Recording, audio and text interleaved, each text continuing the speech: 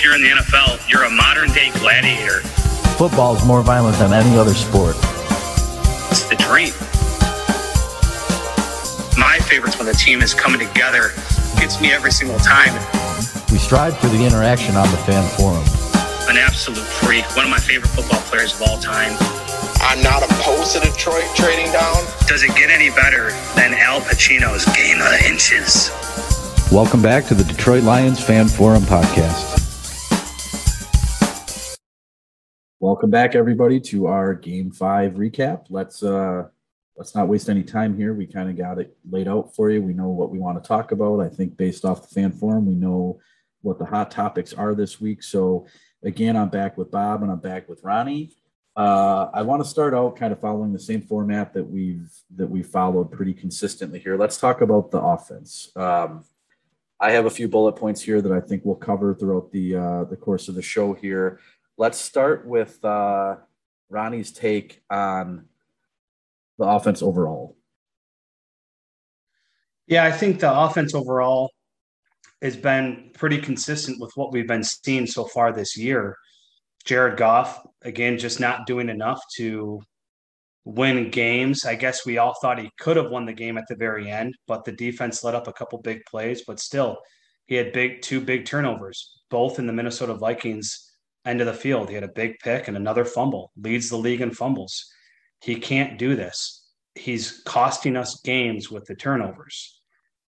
Again, the running game looked pretty solid. Swift, looking like a very special player. Jamal Williams has been very consistent all year. I believe they both had about 50 yards rushing. I want to say DeAndre Swift had another 50 yards receiving. They both were averaging over 4 yards a carry. Again, a very solid run game, even with Frank Ragnow out. That's very solid to see. Sticking with the offensive line, obviously Frank Ragnow was out, and the offensive line played pretty well in the run department, very well. But Penei Sewell looking like a rookie. You know, he starts the season out very well, and he had a very tough matchup against Everson Griffin. Everson Griffin had 2 sacks in a row on Penei. Obviously, one of those sacks was that led to the Goff fumble. So, I mean, it's a lot of what we've been seeing on the offense as a whole. I wasn't really surprised by anything. I think they just played all right. Did they do enough as a whole to win the game? I would say yes. Obviously, they had the lead with 30 seconds to go. Do I think Jared Goff did enough to win them the game? No, I don't, because he had another 2 big turnovers. The receiving department, just a bummer, man. You know, Quentin Cephas, he's looking like he's stepping up this year. He's surprising me. I did not think he was this type of player. I thought he was playing well above average this season, especially with the offense that we have and with Jared Goff as quarterback. And it's just makes a huge play at the end of the half on Patrick Peterson, one of the greatest cornerbacks to play the game or in our era. And then he's likely out for the year now with a broken collarbone. Amon-Ra St. Brown, I'll give him some kudos too. I've been down on him a lot this year, and he obviously played his best game of the season as a Lion or in his rookie year. So I got to give him some props as well for stepping up, especially since Quintez fell down to injury. So all in all, you know, it is what it is. I'm not surprised, you know, by how the offense but I'm not extremely disappointed, I guess, either. Let's go back to something that you said right at the beginning. Bob, what is your take on Goff and the turnovers? I mean, obviously you can see what you can see. He's turning the ball over way too much, but during the week, after the game, I should say, Dan Campbell came out and literally said, I think Jared Goff is trying to do too much. If you look at, I think it was the 3rd quarter interception that he just didn't see the linebacker. You can see it on tape. You can see it from every angle. And is this a case of him trying to do too much? Is he trying to squeeze water out of the stone? What do you attribute this increase in turnovers to? That's a tough one. I mean, I guess if you look at it, you could probably say he's trying to do too much. But honestly, if you look at what he's done every game, I mean, is there a difference in trying to do too much this game or doing the same thing he's done for the last 4 games, really? So, I mean, I don't know if trying to do too much is an excuse. I mean, it's a tough one. I mean, if you can look at it both ways.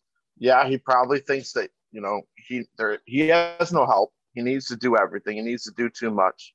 He has to be a leader. He has to lead the team to a win, but he's done the same thing for the last 4 games. So which one is it? I mean, is this just what you get with him, or is he trying to do too much? Really, is it an excuse, or is it a reality that he's trying to do too much?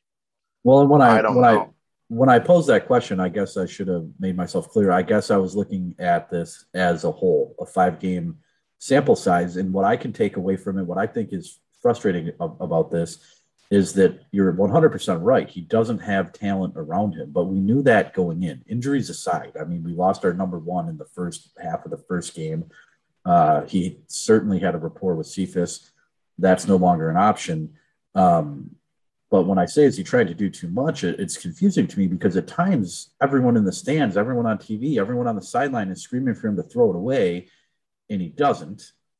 And then he'll have something open shallow, and he throws it away or he takes a sack. It's just he's not as cerebral as I thought he might be. Yeah, and I disagree with the whole Jared Goff trying to do too much. And the only reason I say that is because we have a run game right now. We're proving that we have a run game. Yeah, we don't have a 100-yard rusher per se, but we're having over 100 yards rushing per game, and our running backs are doing their part. They're averaging almost 4.5 yards a carry. I mean, that's great. That's what you want. If we did not have a run game and Jared Goff is throwing picks and making dumb mistakes left and right, I would say, okay, maybe he is trying to do too much. But we have some strength here. The offensive line is playing pretty well in the run department, and our running backs are the special part of our offense right now. And Jared Goff, even with a run game, he's still making mistakes. You're not trying to do too much when you fumble the ball 6 times in the season. You lead the league in fumbles. Now he's got 6 fumbles and 3 picks. He's got 9 turnovers already on the year. I mean, I don't know, man. I don't think he's trying to do too much. I'm just thinking we're just not that good, and I just don't know if he's the guy. He's not that special of a player that can be special on this team. So armed with that information, armed with the fact that he is fumbling the ball under center, he's fumbling the ball out of the shotgun, he's throwing stupid interceptions, and that our run game is formidable, why aren't we running the ball more? Let's talk. I want to mention that I think that the run game and the short pass game look strong early on, but this game script was weird because they got away from that a little bit, but they weren't getting blown out. Sometimes when you're getting blown out, you got to look down the field, you got to get chunk yardage. But when these things look good, it seems like every damn week we eventually abandon that run. It's like when you're playing Madden and you get pass happy and you realize that you've passed the ball 9 or 10 times in a row. We have 2 strong runners. We abandon that run. And in the sense of is Goff trying to do too much, maybe we need to reframe that and look at the fact that I think we're asking Goff to do too much with the way that they're calling these games. But let's talk about, since we're hailing the running game here, let's talk about DeAndre Swift for a minute. Kind of trying to blast through some of these notes here. I'm not, alerting the media. I'm not saying anything that most everybody doesn't know, but he's good and he's getting stronger. He's, knock on wood, he's staying healthy, which is hard for this roster to do right now. He's more of an all-around back than I thought he was. Does anybody want to chime in on that? Yeah, I agree with you 100%. When we drafted DeAndre Swift, I knew he was a good player, but he's looking different to me. I hate throwing around the term he's special, where he's the best back in the league. I don't know if he's there yet or in that tier yet, but man, he's certainly surprising me with, like how you said, he can do it all. He can be an all-purpose back if we really need him to be. And you would like him to get more carries or more touches. But at the same time, he almost had 20 touches on the game, and Jamal Williams is still playing very well. The biggest thing to me is there's 2 instances. Obviously, the tying touchdown, or the touchdown to keep us within 2 points, they gave it to DeAndre Swift. And then also a drive towards the end of the game on a pass he made. He totally he didn't juke the guy. He knocked the guy out of his cleats. And that I love seeing that. It just shows me that when he's in the open field, he's not afraid to hit and he'll surprise you. And man, that was my favorite play of the game, actually. So I think I love DeAndre Swift. I think he can be a potentially special player for us going forward. I just wanted to add also, like, I think he is our like lone ray of light right now that we have on the team. His potential and us having him here, locked down for a couple more years. He's young. He's going to grow. I think that's the one, standout that we're going to see every week. He's gonna put up these numbers every week. He's only going to get better. But I do want to add on the note of why we think the offense is turning to more pass and rush is you got to look at the score, basically. I mean, we get down in so many games that we got to go away from the run. We have like no option to. We still try to run it here and there, but at the point where we're down 10, 20, 30 points, we have no option to start passing because we got to try to come back. So that's what's affecting them. And they're still putting up good yards in those scenarios. But imagine if we had the lead or if we were in a close game, those numbers would probably double or triple every week. Well, look at last night on Monday Night Football, and I think it's an apt comparison because, going back to DeAndre Swift's draft class, I was super high on Jonathan Taylor. I wasn't the only one, but coming out of that combine and going into that draft, if we were going to take a running back, I really still am not certain that it shouldn't have been Jonathan Taylor. And to everyone's surprise, Indianapolis led that game right up till the bitter end. It was very similar to what happened to us when we played Baltimore. But take away that one chunk play where he had 70 or 80 yard reception, they were able to set the pace with Jonathan Taylor, and to go back to what Bob said, not so much with this Minnesota game because it was low scoring and it was relatively close the whole time, but as a whole, we can't use him or any of our run options as like a pace setting, clock chewing type run game here because mostly we are playing from behind. So like, again, the Minnesota game wasn't the best example of that, but overall, I think that he is an all-purpose back that can chew clock, that can, average 4.5, 5 yards a carry, but it hasn't been able to play itself out that way. Speaking of that Baltimore game on Monday night, did you guys hear what Steve Levy said after the game? I did. What a son of a bitch, huh? He pretty much said the Indianapolis Colts were lioned. Yeah, we've developed losing into such an amazing art form that it's its own adjective now. When's the 30 for 30 coming? That's what I'm waiting for. About the Lions, period. Yeah, you're right, Bob. We need a 30 for 30 about the curse, about SOL. I mean, it'd be a great 2-hour story. So where do you start that at? Do you start that with like the Bobby Lane trade? Do you start that with the Millen era? You start it with Bobby Lane. The curse start of Bobby with winning Lane. championships and then trading them. Yeah, for real. We could talk a lot more about this off air because it's probably not that interesting, but there is a really good YouTube video that's like 45 minutes long made by a guy from Detroit that was raised as a Lions fan. And he basically just walks around the city to different barbershops, different tailgate locations, different noteworthy famous bars, if you will, and just kind of interviews random people throughout the city about what it's like to be a Lions fan. And it's not some cheesy throwaway YouTube video. It's very, very good production quality. I believe the backdrop is that the dude was having a son. His wife was pregnant. He was trying to decide if he wanted to raise him to be a Lions fan or not. I can try to find that. Maybe I can post a clip when we post this episode, but it was pretty interesting. Sticking with the offense, we already talked about Penei Sewell getting manhandled a little bit by Everson Griffin. The two things that I wanted to circle back to is, of course, it was Everson Griffin, right? Was anyone surprised by that? Talking about like same old Lions getting lionized. I mean, of course he was going to have his way with them, right? Yeah, I mean, it's we've seen this before. It's a guy that's been with the team with a team for so long, was successful, leaves the team, has problems in Dallas, has problems in Detroit, goes back to the team. And of course, when he plays one of his old teams, he's got a monster game and he looks like his old self. Again, it's Penei Sewell. Yeah, I know he was a high draft pick. He's 20 years old. He's in a tough spot. He's played very, very well for being a rookie at 20 and being the left tackle.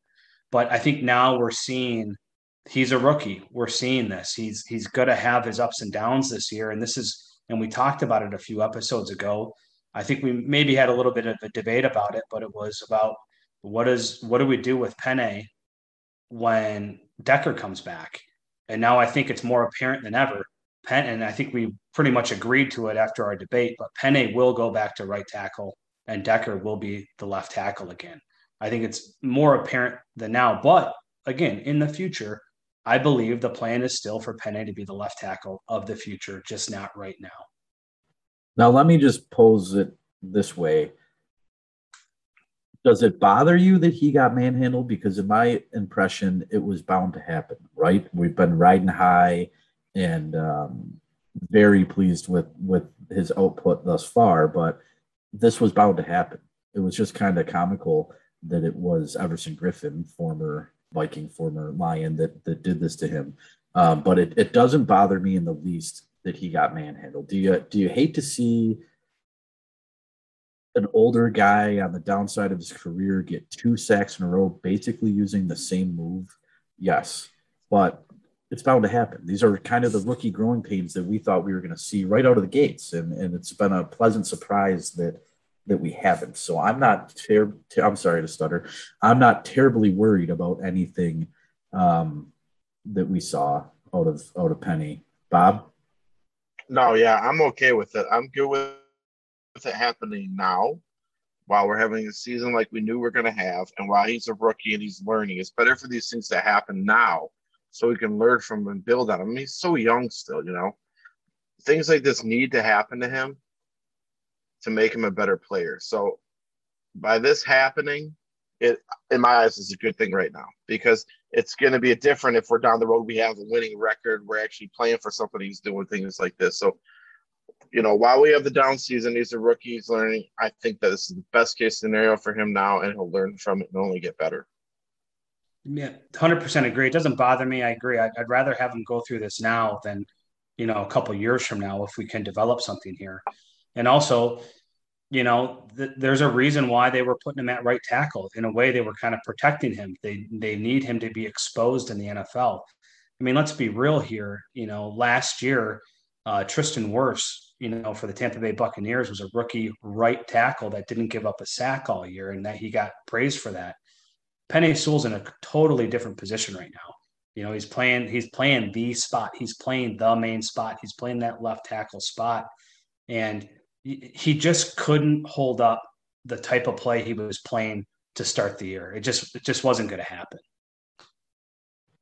And it's important to note too that Tristan Wirfs, who slid down in the draft much further than anyone thought he would, he went to Tampa Bay, right? Yeah, I mean, he's playing one of the best offenses in the league. Right. It's totally different scenario. Yeah, I think if you had Tom Brady in the Detroit Lions backfield, we would probably be 4-1 right now, and he would know how to get the ball out of there. And Brady might not fumble it, and like you said, he'll throw it away. Exactly. Yeah, but talk about cerebral. It doesn't get much more cerebral than Tom Brady. You know what, though? With Peyton Manning's forehead, you would think that he would be the more cerebral QB, but Brady's sure something to watch. You know what's funny, Hitch? How did you know that Wirfs slipped that far? I think we watched that together at your house, didn't we? No, we did. We had a draft pool where you had to put the picks into the guys who were getting drafted right before they got drafted. I'd never heard of Wirfs before that draft. And me and you put him in there for like 10 straight picks because we thought he was going to go. And he kept slipping. I do remember that, and I'll let you say it. And I think when I finally said, screw this, I'm not putting Wirfs in anymore, I plugged in someone else, and then he got drafted, right? He got drafted. Yep, exactly. That's a name I'll never forget now. I couldn't believe he slipped, because Wirfs is just one of those classic Iowa offensive linemen. I have a rule. If there's any Iowa offensive lineman that's eligible to be drafted, I think you can take him. And I believe I mocked one this year to the Lions in the later rounds because sometimes you just can't go wrong with certain schools. I think it's fairly Same safe as to their- say if their you see tight an end. Iowa tight end out there, you take them, right? Yeah. Well, lately, Right. All right. So moving on here. I don't have anything else really in my notes about the offense. Does anyone have anything briefly to say before we move on to the defense? All right. Well, let's look at the defense. My first note, just in my rewatch of this in preparation for the show, just my very first note, no particular order here though in importance or anything, but Justin Jefferson had his way with us, huh? yeah, he did. I'm not surprised. We kind of touched on this last week. We knew this Vikings offense could be very potent, and Justin Jefferson proved that he is a phenomenal receiver and an up and coming receiver, and might be one of the best receivers of the next 10 years going forward. I will say though that we kind of handled them in the second half. I know Justin Jefferson, I think he had about 7 catches for roughly 120 yards. I believe 5 of those was on Oriware, who it was just a tough matchup for him. It's again, he's being forced to play in this position due to all the injuries, and he's constantly getting the top corner. And it was his turn again to take on Justin Jefferson. But again, in the second half, Justin Jefferson only had 2 catches. So I have to give the defense as a whole credit for making the adjustments and taking him out of the game. And let me back up and give credit where credit is due, because when we set out to do this podcast, we kind of talked about the idea that we don't want to just harp on SOL. We don't want to be such a negative presence. There's enough of that out there. Something that we're seeing from this 0-5 team in this very young, kind of innovative coaching staff, it hasn't worked itself out to be a win yet, but they are able to make adjustments. And that is just something that we have not seen in Detroit, probably since Jim Schwartz, right? With the ability to go in at halftime and evaluate what just happened and make some changes, right? And this was polarized by the two catch half of Justin Jefferson. But I would say in every game, disregarding the outcome, this team is able to adjust, or this staff is able to work with the team to make an adjustment. So again, just credit where credit is due. Let's try to remember that we want to accentuate the positives too. Yeah, and to add to that, to be honest, besides the Packers game, they had a chance of winning every game that they played so far. They were in it. A couple stupid mistakes got them out of it. They fought back. Even the 49ers, they were down so much, but they didn't have to be down so much. It was stupid mistakes again, but they still made a comeback. Vikings, they should have won. Bears, they should have won. Ravens, they should have won. So really, they were in every game, and they're still fighting, which is good. And I guess that's all we can ask for right now, right? Not to get ahead of us here, but because we will talk about this later, but I think the fact that they're able to fight and be competitive and not give up and have that drive to win, if you will, that directly led to what we saw in the post-game press conference with Dan Campbell. But again, I don't want to talk about that now. I just wanted to make the point that to echo what Bob just said, his sentiment that it is a different team, and I see a culture shift already, and that's what led to this publicized press conference. But let's save that for later. Yeah, and I just want to say, as a whole, too, for the defensive side of the ball, I was pleased again. I was pleased in the Baltimore game. I was a little upset in the Chicago game now, but I'm pleased again in this game in Minnesota with an offense like they have. I think they handled everything fairly well, and I think the defense as a whole played pretty well, especially the front seven. The defensive line, I think our 2 rookies, you had Levi and McNeil. They didn't play a lot, but they showed that they could play and they could handle some certain situations. And then I think our linebacking core as a whole played very well again. I thought, Trey Flowers had a great game, had a big sack to start the half. He was rushing the pass rusher. He was in on a lot of plays. Alex Anzalone, I thought he had another pretty good game, considering he's the guy on the field for every play. He's making the calls on the field. He had a big interception thanks to Tracy Walker, who had a phenomenal game. but a tip ball that Anzalone had the heads up play to make the pick. He also had a couple stops, great pursuits at the line of scrimmage to stop the run.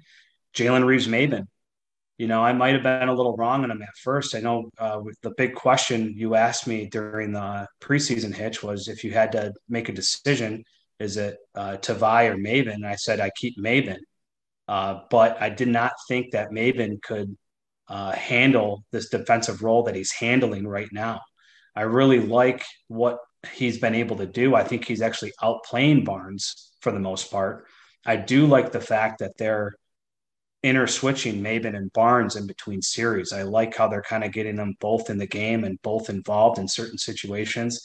And obviously Maven had another big play. He caused that fumble at the end of the game to give us a chance to go up ahead. So you got to give him props.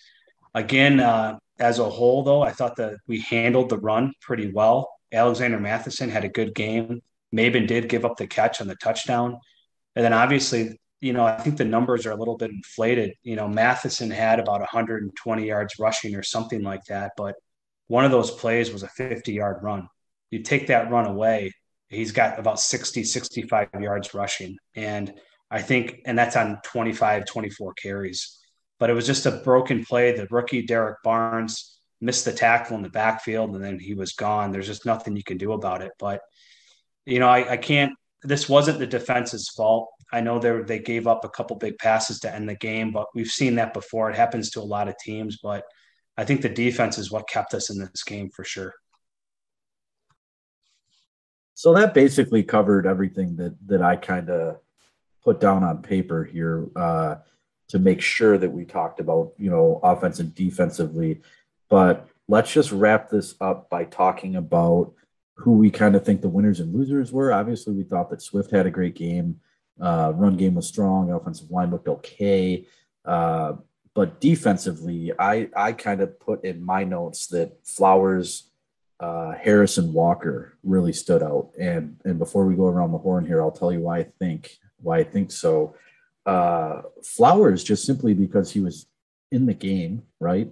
And I believe he recorded half a sack, which isn't really anything to write home about, and certainly not quote unquote earning his pay at this point. But to see him on the field and to see him disrupting and to have him on the stat sheet was great.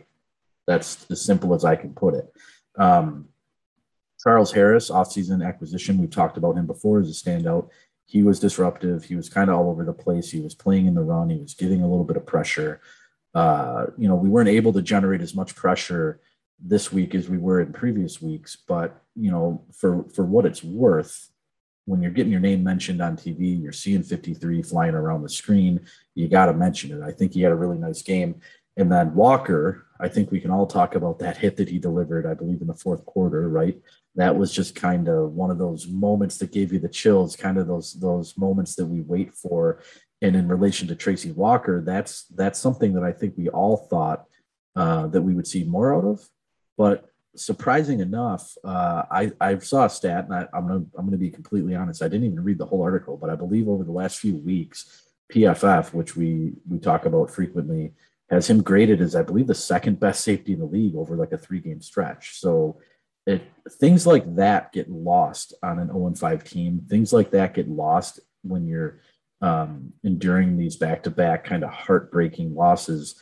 But credit where credit is due. Again, Tracy Walker looked really good. So let's go around. Ronnie, why don't you kind of expand on some of that? Yeah, I know. I agree. I touched on some of the guys already. I'll repeat the names again, but I agree with you, Hitch. I thought Tracy Walker was probably the best player on the field for us on Sunday. It was probably his best game. Well, I know it was his best game all year.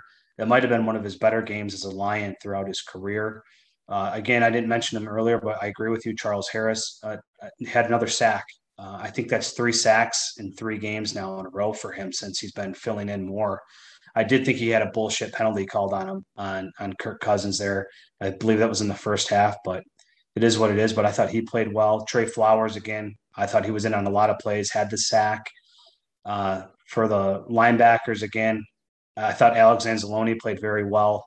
He had the big interception off the tip ball from Tracy Walker, very heads-up play, great pursuit all game, met the running back at the line of scrimmage several times. Jalen Reeves-Maven, again, is showing up, making plays, causing a fumble to give us a chance to stay in the game. So those were kind of some of my favorite players that I thought played really well. I thought AJ Parker also had a very good game as well, and on a lot of tackles, made some heads up plays out there. And I mentioned him earlier, Oruware. I am a fan of him personally. I kind of talk him up a lot, but I know he got burned quite a bit in the first half there, but I thought he responded pretty well in the second half. And again, in that first half, he almost had another interception. I think that would have been 3 interceptions in a row for him. He had the tip ball. He just couldn't get back to make the play himself. And unfortunately, no one else was in the area to help him make that interception, very much like the Tracy Walker Anzalone play. But he's got a tough role in this defense right now. And, I thought he's just got to hang in there. But those are my kind of favorite players throughout the game, or who I thought played the well. But Tracy Walker, above and beyond, is looking like the safety we all wanted him to be when we drafted him a few years ago. Yeah. Like, again, not to be redundant, but it was just great to see him step up and to make a play, to make a bone-shivering play like that. Now, do I want to see that maybe momentum gathered from that equate or evolve into some turnovers? Absolutely. Do I want to see him get his nose up in the run game a little bit more? Yeah, but this all continually just goes back to game script. You have some playmakers on both sides of the ball, but you can't always utilize them the way that we all want to see it happen, right? So that touches on everything that I think we really wanted to cover. But before we move on, just like sticking to our format here, anything else anyone else wants to bring up before we talk about the obvious press conference here? I just wanted to say that obviously we lost on a 50-plus yard field goal to end the game. And I think we have to mention it that with that loss on I think it was a 54-yard field goal to end the game with no time left, the Lions officially made history. They are the first team to lose on game-winning field goals of plus 50 yards with no time left on the clock twice in a single season. Obviously, that happened against Baltimore with the 66-yard field goal, no time left on the clock. And now it happens against the Minnesota Vikings, a 54-yard field goal with no time on the clock. It's just only us, right? Truly amazing. Yep, for sure. I saw that stat today. It's record setting, so it's worth mentioning. But to be completely honest, if we can find a spectacular way to lose, we'll do it. It honestly was surprising to me that was record setting, because if you look back over time, there's just been so many soul crushing defeats that it's hard to imagine that hasn't happened to us already. You're right. I felt like that's happened to us multiple times. I was kind of shocked by hearing that stat. So I think that sorry, at this Bob. point, I think at this point, nothing surprises me anymore, really. I think we've just about seen it all. I mean, what else can really happen?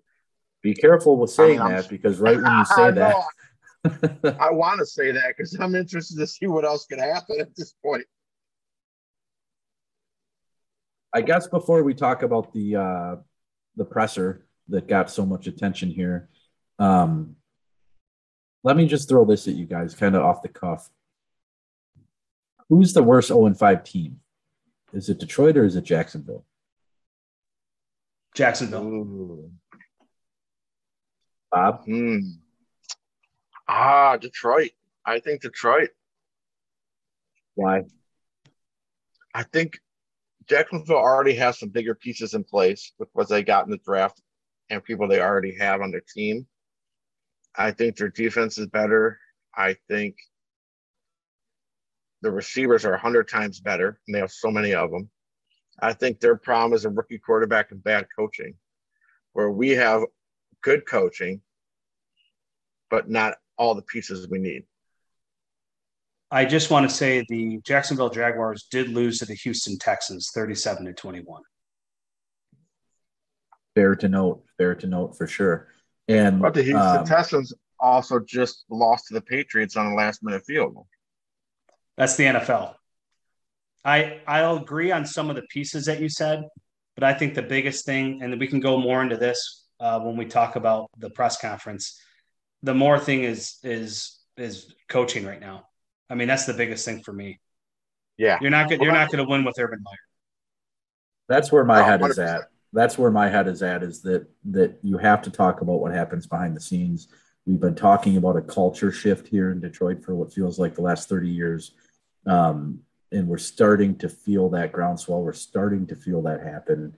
And Uncle Herb is not built for the NFL. But let me ask one real quick question. Let's not go on and on about who's going to move on. But in your minds right now, who's a better quarterback, Goff or Lawrence? Trevor Lawrence. Yeah, and that comes down to like the age-old cliche saying of floor and ceiling. And when you're looking at floor and ceiling and looking at moving forward in a rebuild stage, it has to be Trevor Lawrence. I also think our defense is better too. I don't think Jacksonville's defense is that good. But you talk about pieces on offense, running back wise, DeAndre Swift, James Robinson. I don't know, whatever you want to say. Quarterback wise, you got a rookie quarterback versus Jared Goff. I would rather have the rookie quarterback. Receivers, obviously, we have nothing, and then obviously we have TJ Hawkinson. And then I think our offensive line is better too. So the offense is kind of tick for tack there, but I do think our defense is better. Well, and in a rebuild, you can't discount how valuable it is to have a solid offensive line, right? They have Shenault, who is leaps and bounds better than any wide receiver on this roster. Trevor Lawrence has the high ceiling. Robinson is kind of another do-it-all kind of guy, but the coaching staff and, like Ronnie just so aptly said, the offensive line in a rebuild, to have that in place. I mean, I hate to say it, but this is what Dallas did.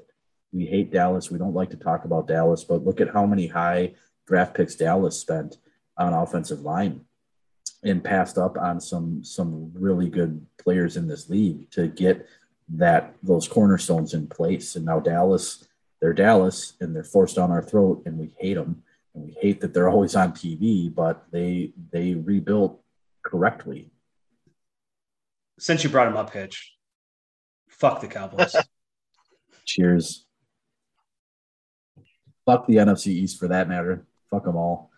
But anyways, we're doing what we do every week. We always say we're going to keep it short and we're not going to harp on anything, and now we're doing it again. So let's get to the press conference, right? Arguably, this is the hottest topic from this week. Again, it's been blowing up on Twitter, not just locally, but nationally.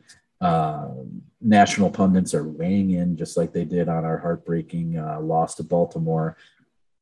I guess I'll take the chance to kind of start by saying I had to think about this a little bit over the last few days.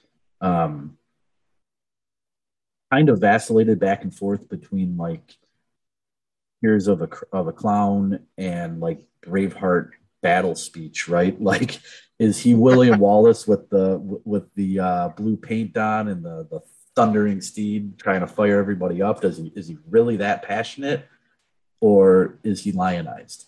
And what I've kind of settled on is that Dan Campbell leaves nothing to the imagination, right? He wears his heart on his sleeve, and he's nothing if not genuine. And I think when you are this draconian personality that he's kind of cultivated, and he can come out and be that genuine with us, he's putting his money where his mouth is. He's invested in this team. He believes in these guys. And things like this is what's going to give us a shot in free agency. There's going to be guys that are retread guys or high-level tier 2 guys that are going to come here because they want to get in on what's going on, right? That not just a payday for some of these guys. They want to be somewhere where they're appreciated. We said before that the NFL is such a weird thing because it's millionaires being controlled by billionaires, and it's adult men trying to coach around and talk down in some sense to other adult men. It's a very weird thing. And when you can get a guy like Campbell that just seems so invested and so genuine, that's so hard to come by, especially on the heels of the Patricia regime, where he would have just downplayed this all and made the press feel stupid and refused to answer questions, kind of Belichickian. It's just a nice change of pace in my opinion. So what did you guys think of that? We've had a few days to kind of chew the fat on this. I like what you said there, Hitch. I never thought about it in a free agent way. That's a real good point, with players seeing his passion and seeing his determination and maybe wanting to come here to fight for somebody who cares. I thought of it more of as, I don't think this is showing him as lionized in any way at all. I think that it shows like that he cares about the team, he cares about his players. His passion is so big that all he wants to do is get a win for these players and this team, because the team is doing everything he asked. They're putting in the work. They're working their ass off for this man, and they're not getting results. And I think it just destroyed him this week, that once again we lose. We're basically win the game, and then we lose with 30 seconds left on a field goal again.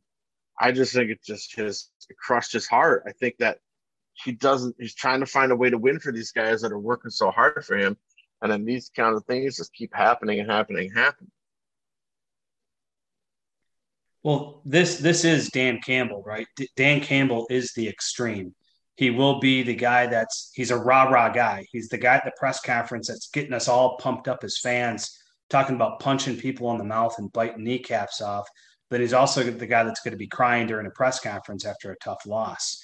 A lot of the things that happened here throughout the year, and, our friends and the forum will ask us questions individually, and people kept asking me since Sunday, like, are you surprised by this? I'm not surprised at all. He's a former player. This is how he was as a player. I'm sure this is not the first time Dan Campbell has cried after a game. I'm sure he's done that plenty of times. All right. Another thing I was asked is, do you like it? And I mean, I'm a little indifferent towards it. Do I want to see my head coach of the team that I follow cry? Not really. I don't want to see that. Do I think it's bad for the team? No, I don't. This isn't little league. This isn't like high school where your players are going to look bad at you or think down of you because you're crying in public or something like that. These are professional athletes that they all go through the grind together. They're a family, and I think this is going to bring them more together than anything. Another thing that people were asking me as well is, oh man, or they were saying to me is, I feel bad for Dan. I feel bad for Dan. I don't feel bad for Dan Campbell at all. He's the head coach. He's making millions of dollars. He's 0-5. So what? We've been Lions fans our whole life. He's been a Lion now for a couple of months now, so, it's the start. It's the start of a new regime. We just got to hope he can get through this. A lot of people are also worried that, hey, he's 0-5. What's going to happen when we're 0-12 or 1-13 or 1-16 or whatever it is? And I'm not too worried about that, because like I said, this is just him.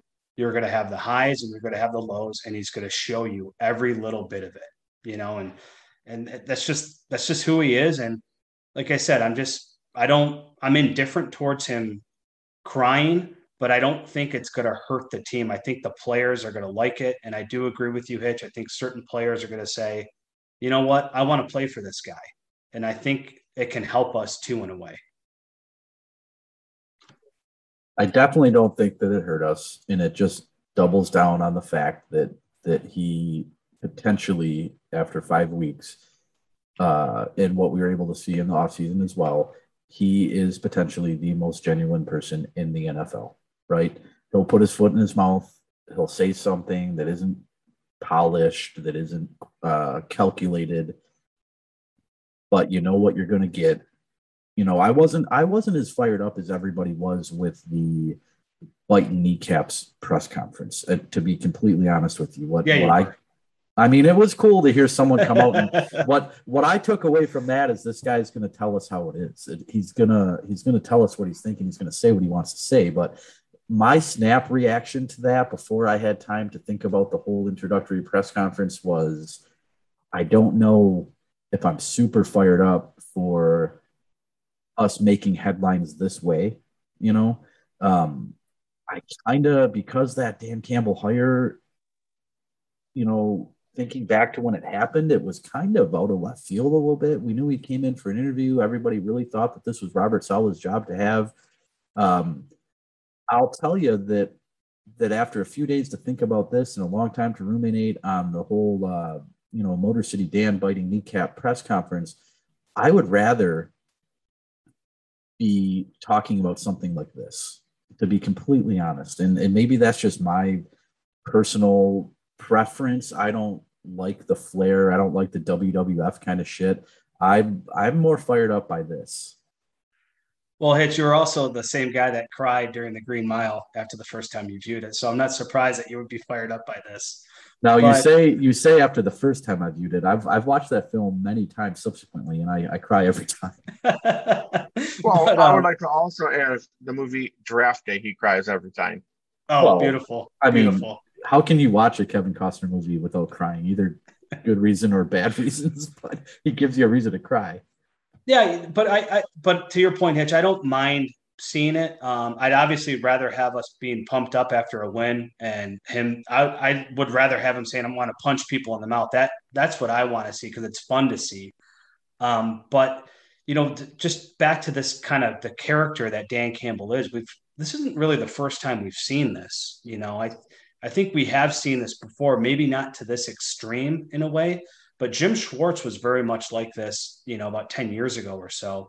And we saw a lot from Jim Schwartz, maybe not so much in the press conferences. He would say some funny stuff here and there. He'd get an attitude with some people, but we saw a lot of emotion and a lot of highs and lows of Jim Schwartz on the sidelines. We saw him throwing headsets, breaking headsets in wins and losses. We saw him flipping off the fans. We saw him trying to fight Jim Harbaugh. So this isn't like a new thing for us, to me at least, because I think we've seen this type of raw emotion before. But and honestly, that was in the past, in my entire childhood, besides the Barry years or growing up or whatever. The Jim Schwartz years were my favorite years, because we were actually on the rise. We had the first overall pick. We made the playoffs in 3 years after going 0-16. Let's just hope we can have some success in Dan Campbell's era here going forward, because I think if we do make the playoffs with Dan Campbell, it's going to be a lot of fun. Yeah, and I agree with this. I see a kind of a difference though in the Jim Schwartz era now. Like, for the first time, in my opinion, now I can kind of see a direction the team is going.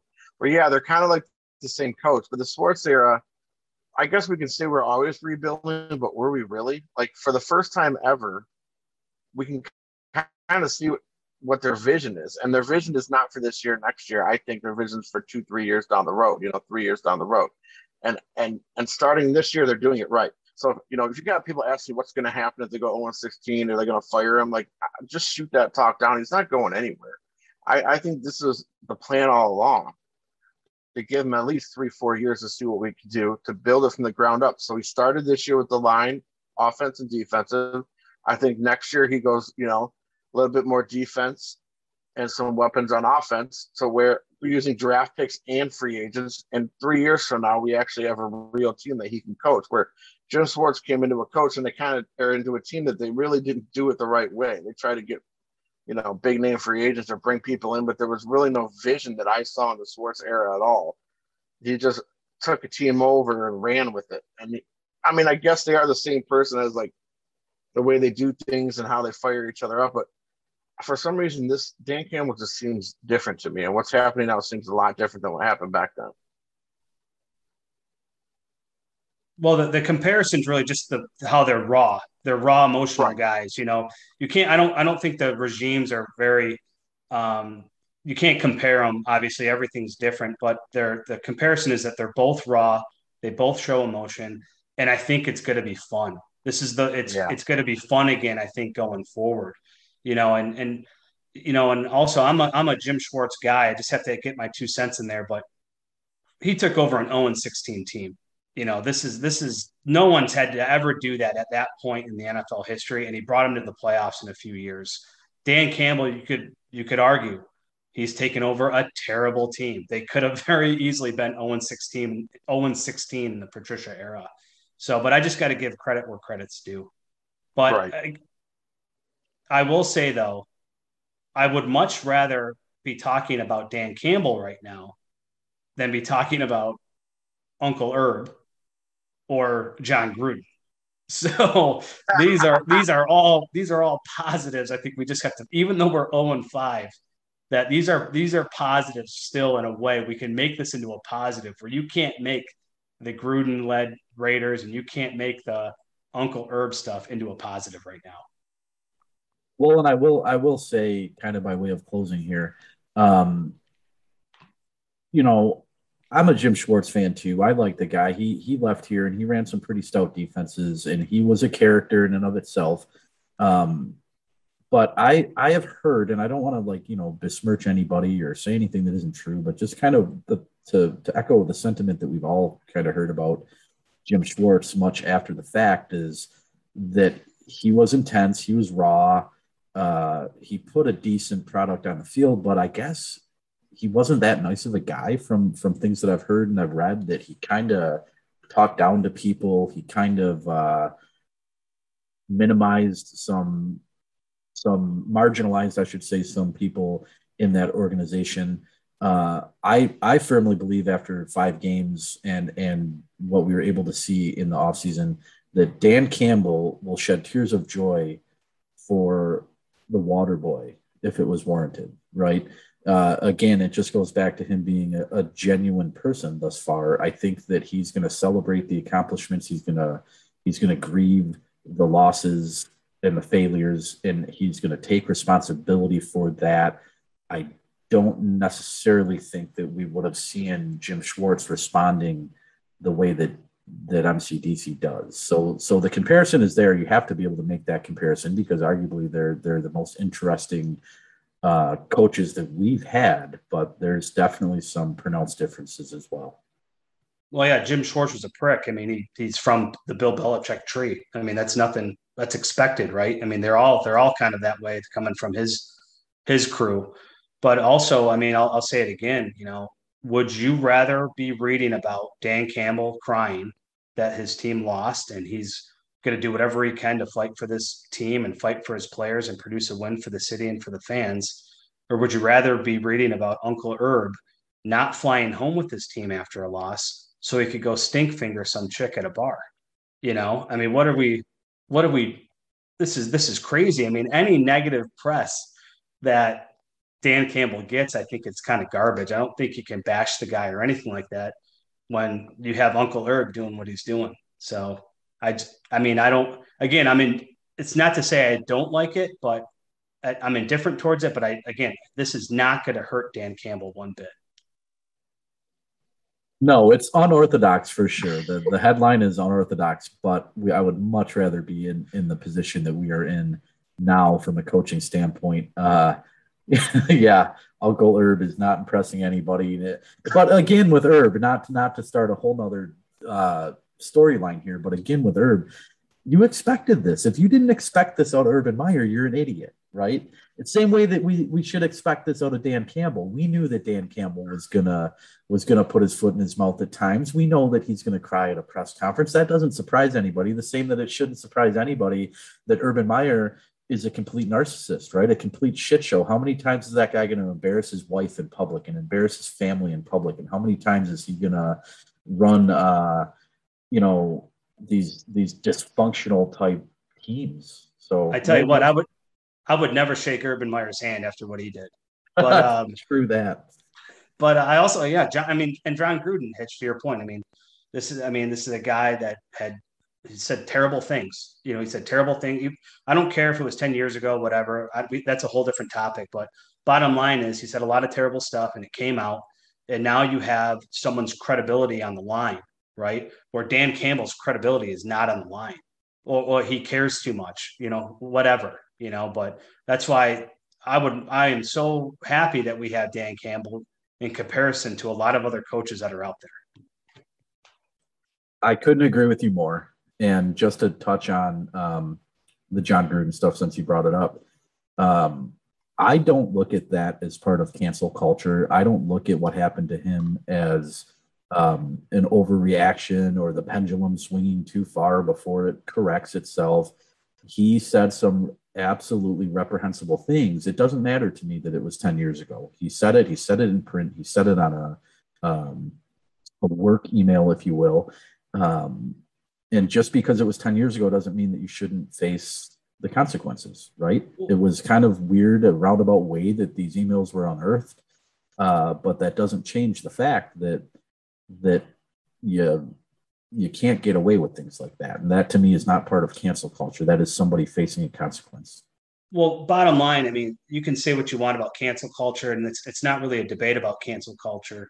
I mean, in my opinion, cancel culture, whether it is or not, it doesn't have a place in this argument only because he said what he said. Yes, it was 10 years ago. That's fine. But he said what he said. But how is he, after what he said, is going to go back and coach a team with a bunch of African Americans, how he used insensitive slurs, and then he has the first active, gay player on the roster?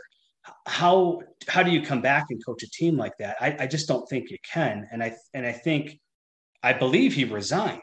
I don't think he was fired. I heard reports that he was fired, that he resigned. I'm not too sure, but it doesn't matter if it's cancel culture or not, because you just can't come back from that. How can you? And let me be clear. The only reason that I bring up cancel culture is because that is the narrative that some people are trying to put on this. The people that are upset or disgruntled by the fact that he is no longer with the Raiders, that is the spin that they're trying to put on this. So the only reason I bring that up into this podcast or into this conversation is it's in direct response to what I've been hearing.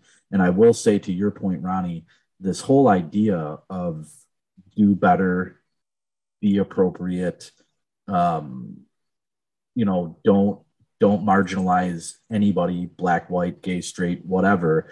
Nobody can disagree with that, but there is a component to that where the idea is that we hold people accountable and we ask them to do better. So the only way that I can see John Gruden coming back to TV or to coaching on any level, from Pop Warner to the NFL, is if he somehow can prove that he has improved as a person, because that's the whole point of this. The whole point of this is to make people do better. And if he can show that he's doing better, he might get another shot. But I just simply at this point in time don't know how you can show that, right? Or how you can prove yourself again after something like this. Well, think about this for a second, right? We've all been part of a team, right? At some point in our life, where it's high school, for fun with their friends. If you get one person from that entire team that has a problem with the coach or an issue with somebody in that staff, it's over. There's no way I think that he can ever coach again, because all it takes is one person to ruin the whole entire locker room. You may have like most of the team saying, let's bring this guy in. We need him. He's better. We're past this. He's a better man now. But it only takes one person again, and that entire locker room is ruined. I don't think anyone will ever give him a chance again. I mean, he may become an announcer down the road, because a lot of people, for some reason in our society, like forgive and forget. He's going to put out, another apology probably, but maybe years from now he becomes an announcer again, if that. But as far as coaching, I don't know. I mean, high school maybe, but I don't see him coaching the pros ever again. Yeah, I agree with you. I think he's done. I don't think he's coaches again. I don't know how he can, and I don't even think he's going to be an announcer again. But I did think it was interesting, though. I don't know if you guys watch Sunday Night Football, but they touched on it in studio at halftime or during the game delay, where Mike Tirico, who was obviously in the booth with John Gruden for several years, and Tony Dungy, and they have their own history with the coaching switcheroo that they did and everything. But both of them talked very highly of John Gruden, and they were almost, in a way, to me, I took it as that's like not his character with what he said. But then all the other emails came out the next day, and where it kind of went even deeper and deeper into what he said. So I'd like to hear what maybe their opinion is now on the matter. But bottom line is, like I said, you just can't come back from this. That's what I mean. It doesn't matter if he's fired or resigned or whatever. How are you supposed to come back to this team with what you said? No, he will never go back to the Raiders, obviously. And it was released earlier that he was removed from the Tampa Bay Ring of Honor. So there's a whole, we could do a whole hour on this, guys. I mean, I love the fact that we're straying away a little bit from the Lions, because the whole idea of the fan forum is to discuss things that impact the Lions and things that happened around the NFL. So it's a worthwhile topic that we could spend a whole show on, if not more. But let's get back to Lions. But I think Ronnie has something he wants to say. Yeah, no, I was going to try to get us back to the Lions as well. Back to Dan Campbell, though, the press conferences with him crying. Have we seen it all now from Lions head coaches? We have a long history. Stopping short of just like explosive diarrhea in the middle of a a press conference. I think we have. We've seen the anger, we've seen the rage, we've seen the tears. You have attempted comic relief. Yeah, you have in the 70s, you got Monty Clark praying on the sidelines for a field goal for Glenn Murray to hit the field goal. He misses it. They lose the playoff game obviously we know what happened to the San Francisco 49ers during the 80s. Then after that, you have Darryl Rogers in the 80s begging to get fired, asking what's a guy got to do to get fired around here.